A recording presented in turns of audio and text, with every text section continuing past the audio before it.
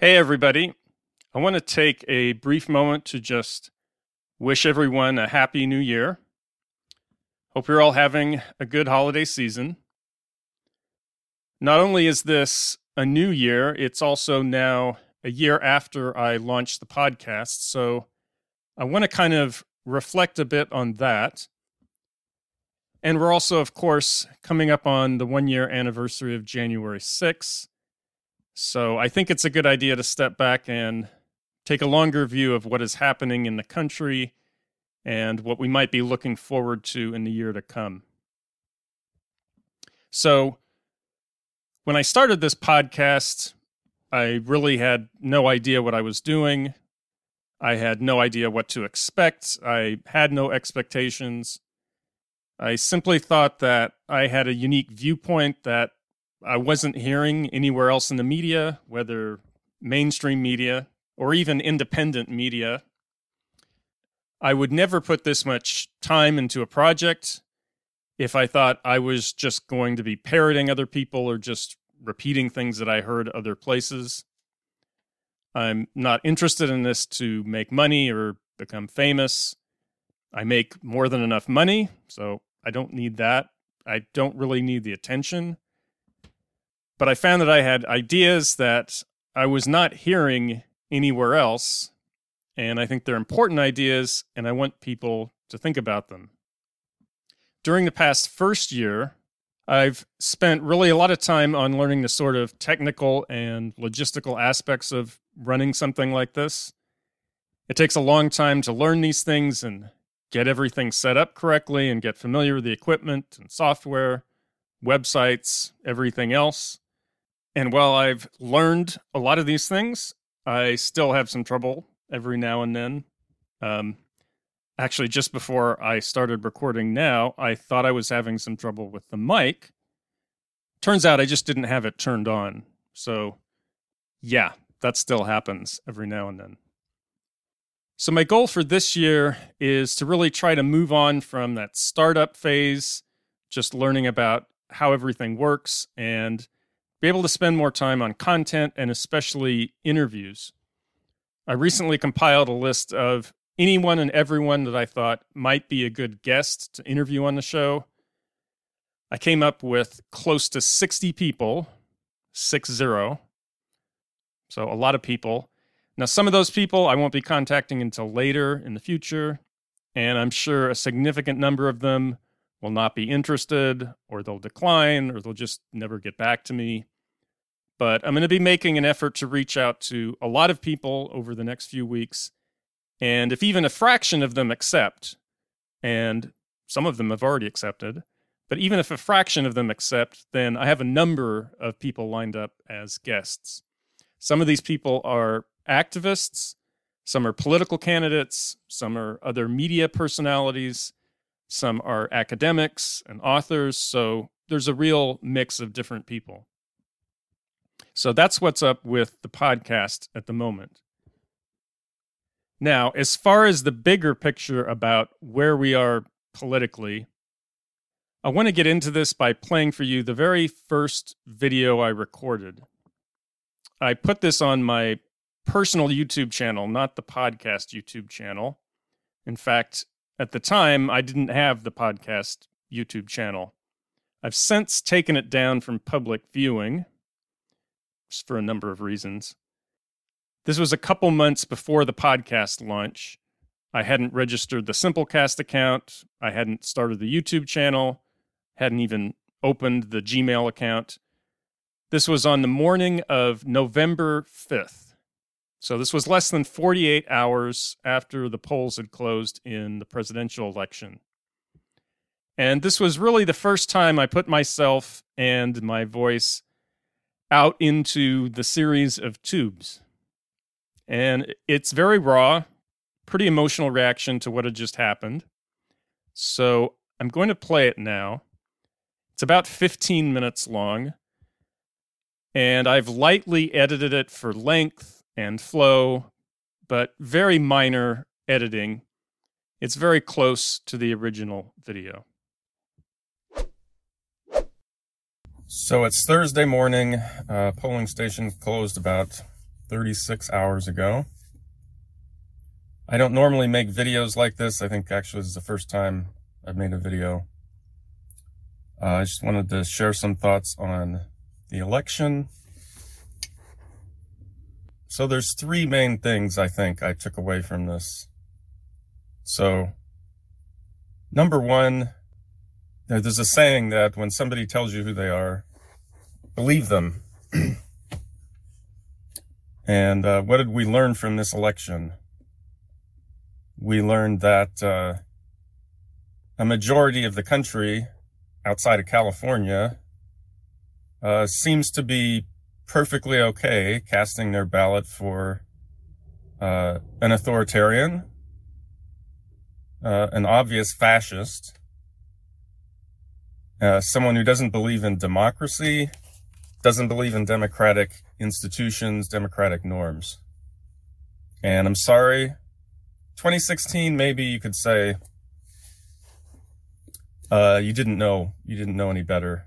Maybe, you didn't know who this person was, but it's been 4 years, and especially the last couple of years, there's no excuse for not knowing, who this person is and what they represent. So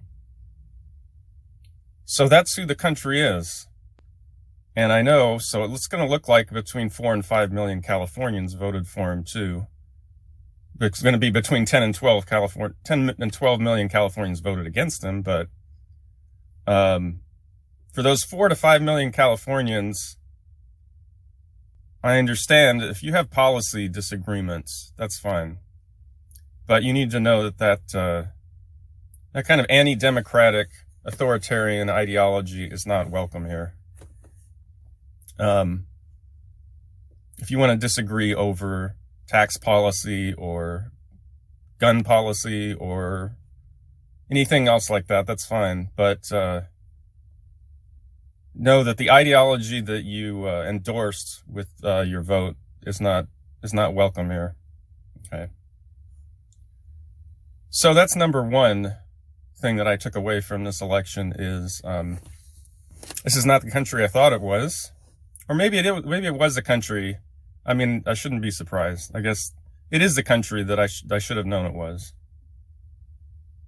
So that's the first thing I took away from this. The second, it looks like we're going to avoid a constitutional crisis.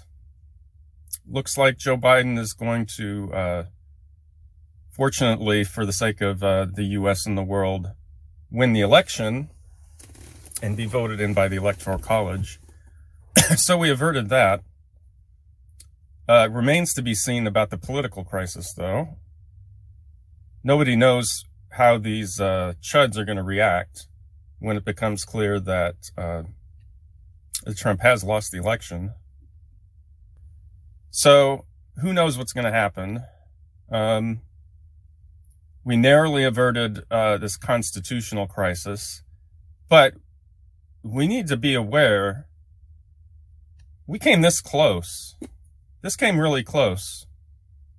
And this shows really just how weak and fragile the institutions are that we came this close to really having this kind of crisis. And what I would say is, you might say, well, great, we averted it this time.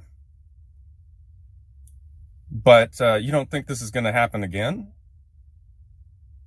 I mean, you don't think these competing parties and competing ideologies aren't going to confront each other again in the electoral arena?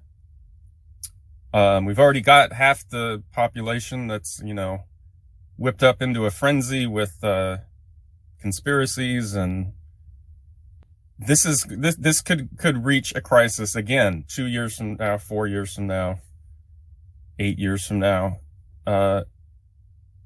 So do you want to really look forward to having to hold your breath again? You want to look forward to laying in bed, stressed out, anxious, wondering What's going to happen outside? That's a risk you think you want to take. Okay, well, because I think it's still a real possibility in the future. If it could happen this year, it can happen in the future. Okay, so that's number 2. This election showed the weakness of the institutions. It looks like the only thing really saving us is it starts to look like there are some Republicans who are coming to their senses and are going to shut this down. But really, I think the only reason they're doing it is because they actually had a really positive election result, aside from the presidency. They did really well in the Congress and the Senate. So, they don't want to question the legitimacy because, again, apart from the president, they got what they wanted. They did well at the national level. They did well at the state level. What if there's a national election where the presidency is somewhat in doubt and they don't do well? What do they have to lose? So this can happen again. This is not necessarily a one-off. And number 3 is just the political results. What's going to happen? Biden is president. Republicans control the Senate. Nothing is going to get done. It's going to be absolute gridlock for at least 2 years. We're stuck with the court for at least 2 years, right? Probably 4. I mean, what's going to have to happen? Democrats have to take the Senate in 2 years. I mean, I don't trust them to do that. And then they have to get through expanding the court. We can't count on that. So we've got years, 4 years, a decade of this 6-3 court. They're just going to start bringing cases up. They're going to wage war against all sorts of things: voting rights, consumer rights, immigration, civil rights, employee protections. They want to undo the entire 20th century. They want to take us back to the Gilded Age, 1890s. And, obviously, I don't want that. So that's 3 things. 3 things I take from this. One, that the country showed us who they are. Showed that a majority of the country are authoritarians who don't believe in democracy and are willing to cast their vote for a fascist. Number 2, that the institutions of the U.S. are incredibly weak and just barely held up. And I mean just barely held together enough to prevent total collapse. Okay? And number 3, there's going to be gridlock for years, given the outcome, what the outcome's going to be. Nothing's going to get done. The conflict's going to remain. And we're going to have conflict between California and the federal government. And they're going to wage war on everything that we've gained over the 20th century. So that's the outcome. Okay?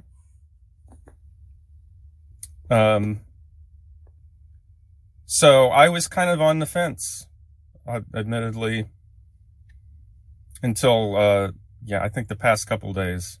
And it's become clear now. We can't bang our heads against the wall anymore.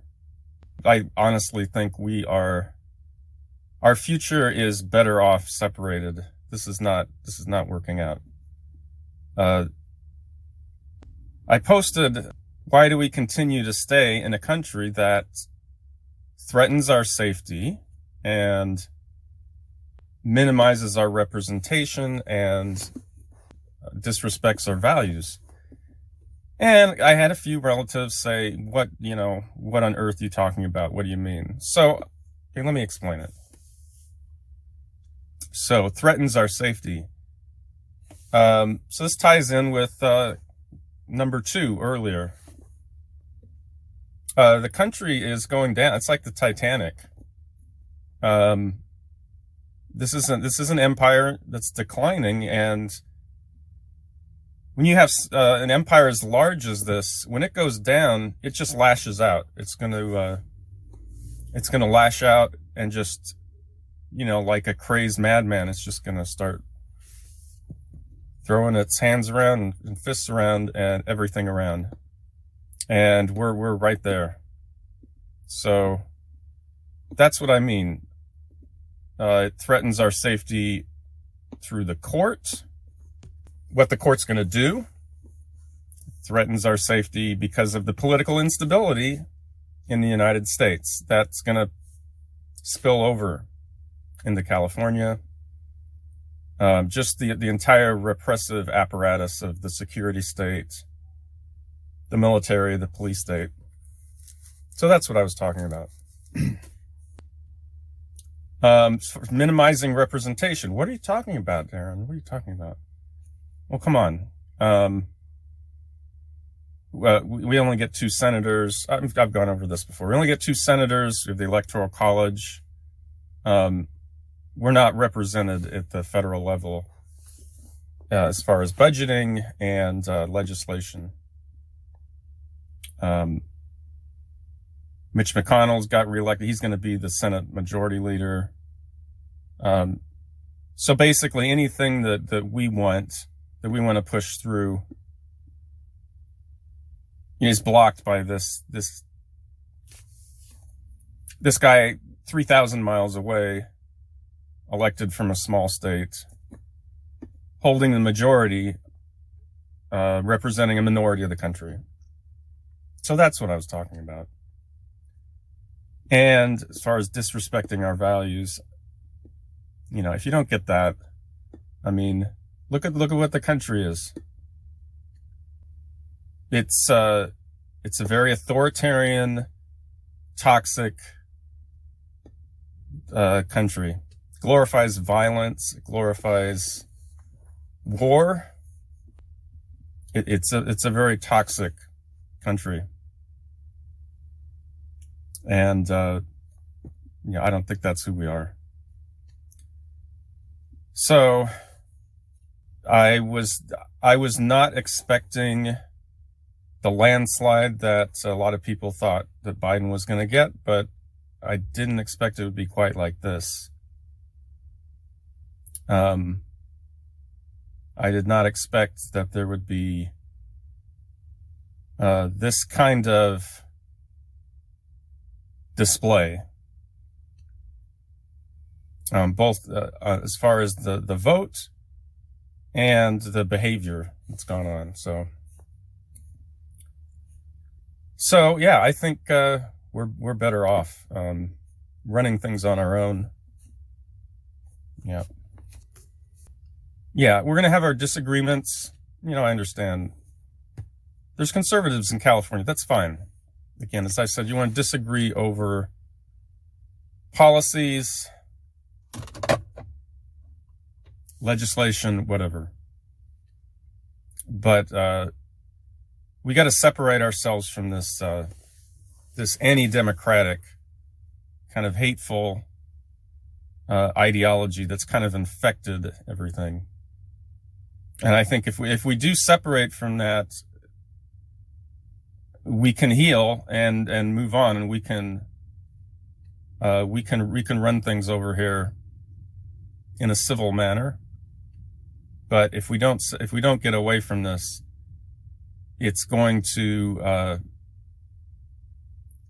it's going to bleed over into our politics, and that's not good. So that's just my thoughts on past couple days and what's happened. So those were my thoughts immediately after the last election. And I hadn't listened to this in quite a while, so it was kind of interesting for me listening to it again just now and kind of comparing what my thoughts were at the time compared to what I think now. I did make a number of, I wouldn't say predictions, but maybe educated guesses or feelings about how things might go in the future. And I think a lot of the things that I mentioned, unfortunately, have come true. And I still agree with most everything that I said in that video. One thing I did get wrong, I was not expecting the result of the Senate elections in Georgia. That did take me by surprise. So I think this is where we are. A lot of people thought that once the Democrats had a control of the House and the Senate and the presidency, that, of course, things are going to turn around. The fever's going to break. Everything's going to go back to normal. And I did not believe that for a second. And we've definitely seen that. So if we look back over the last year, far from moving away from what we saw in 2020, we're actually going in the other direction. The conflicts have intensified. The violence has intensified. The authoritarianism has intensified. The fascist movement is growing. It doesn't matter who's in office. This is a political movement. It doesn't depend on who's in office for it to grow. And this next year is going to be really, really pivotal. We have these primaries on the Republican side where I have a number of these kind of election truthers who think the election was stolen, who are running for governor and secretary of state, and election officials down to the local level. They are putting the machinery in place to subvert the next election. And that's going to play out in the primaries. Then we have the midterms, where I think it is extremely likely the Democrats will lose the House and the Senate. And once that happens, we are looking at very dark times, I think. I think we could see some very extreme figures start to be put into positions of high leadership in the Republican Party if they take power in the Congress. People that a few years ago you would think would never be in Congress, but certainly not be in positions of authority. People who really are not in touch with reality. When the Republicans take control of the House, they're going to impeach the president. It doesn't matter what the grounds are. That's immaterial. They'll impeach him just for not being a Republican or not being a Trumpist. And this polarization and gridlock is just going to intensify and continue all the way through to the 2024 election, which is going to be an absolute train wreck. So I don't know the exact way things are going to turn out. I mean, nobody does. If anybody says they know exactly what's going to happen, if they have an exact prediction of something that's going to happen in politics or social movements, then they're lying to you, or they think too highly of themselves. Nobody knows exactly how things are going to turn out, but you can see general trends, and the general trends are not pointing in a good direction. So that's why I have this podcast, to talk about what's happening, to talk about what to do about it, to get a lot of different viewpoints, to talk to a lot of different people, have discussions with a lot of different people about it, and to bring this around to what does it mean for us in California, and what are we going to do about it here? What's the best way forward as Californians? So those are my thoughts on the year that was, 2021, the year coming up, 2022. And I appreciate everyone who's listened to the podcast. I don't have a huge audience, but there are people who listen. And I'm going to really try and make an effort to do things to grow the audience, to really get more people to be listening. But I appreciate everyone who does listen. If you're subscribed to the podcast or the YouTube channel, I appreciate you taking time to think that I have something important to say. So I hope you have a good rest of your holiday break, if you're still on holiday break. And I will be talking to you soon.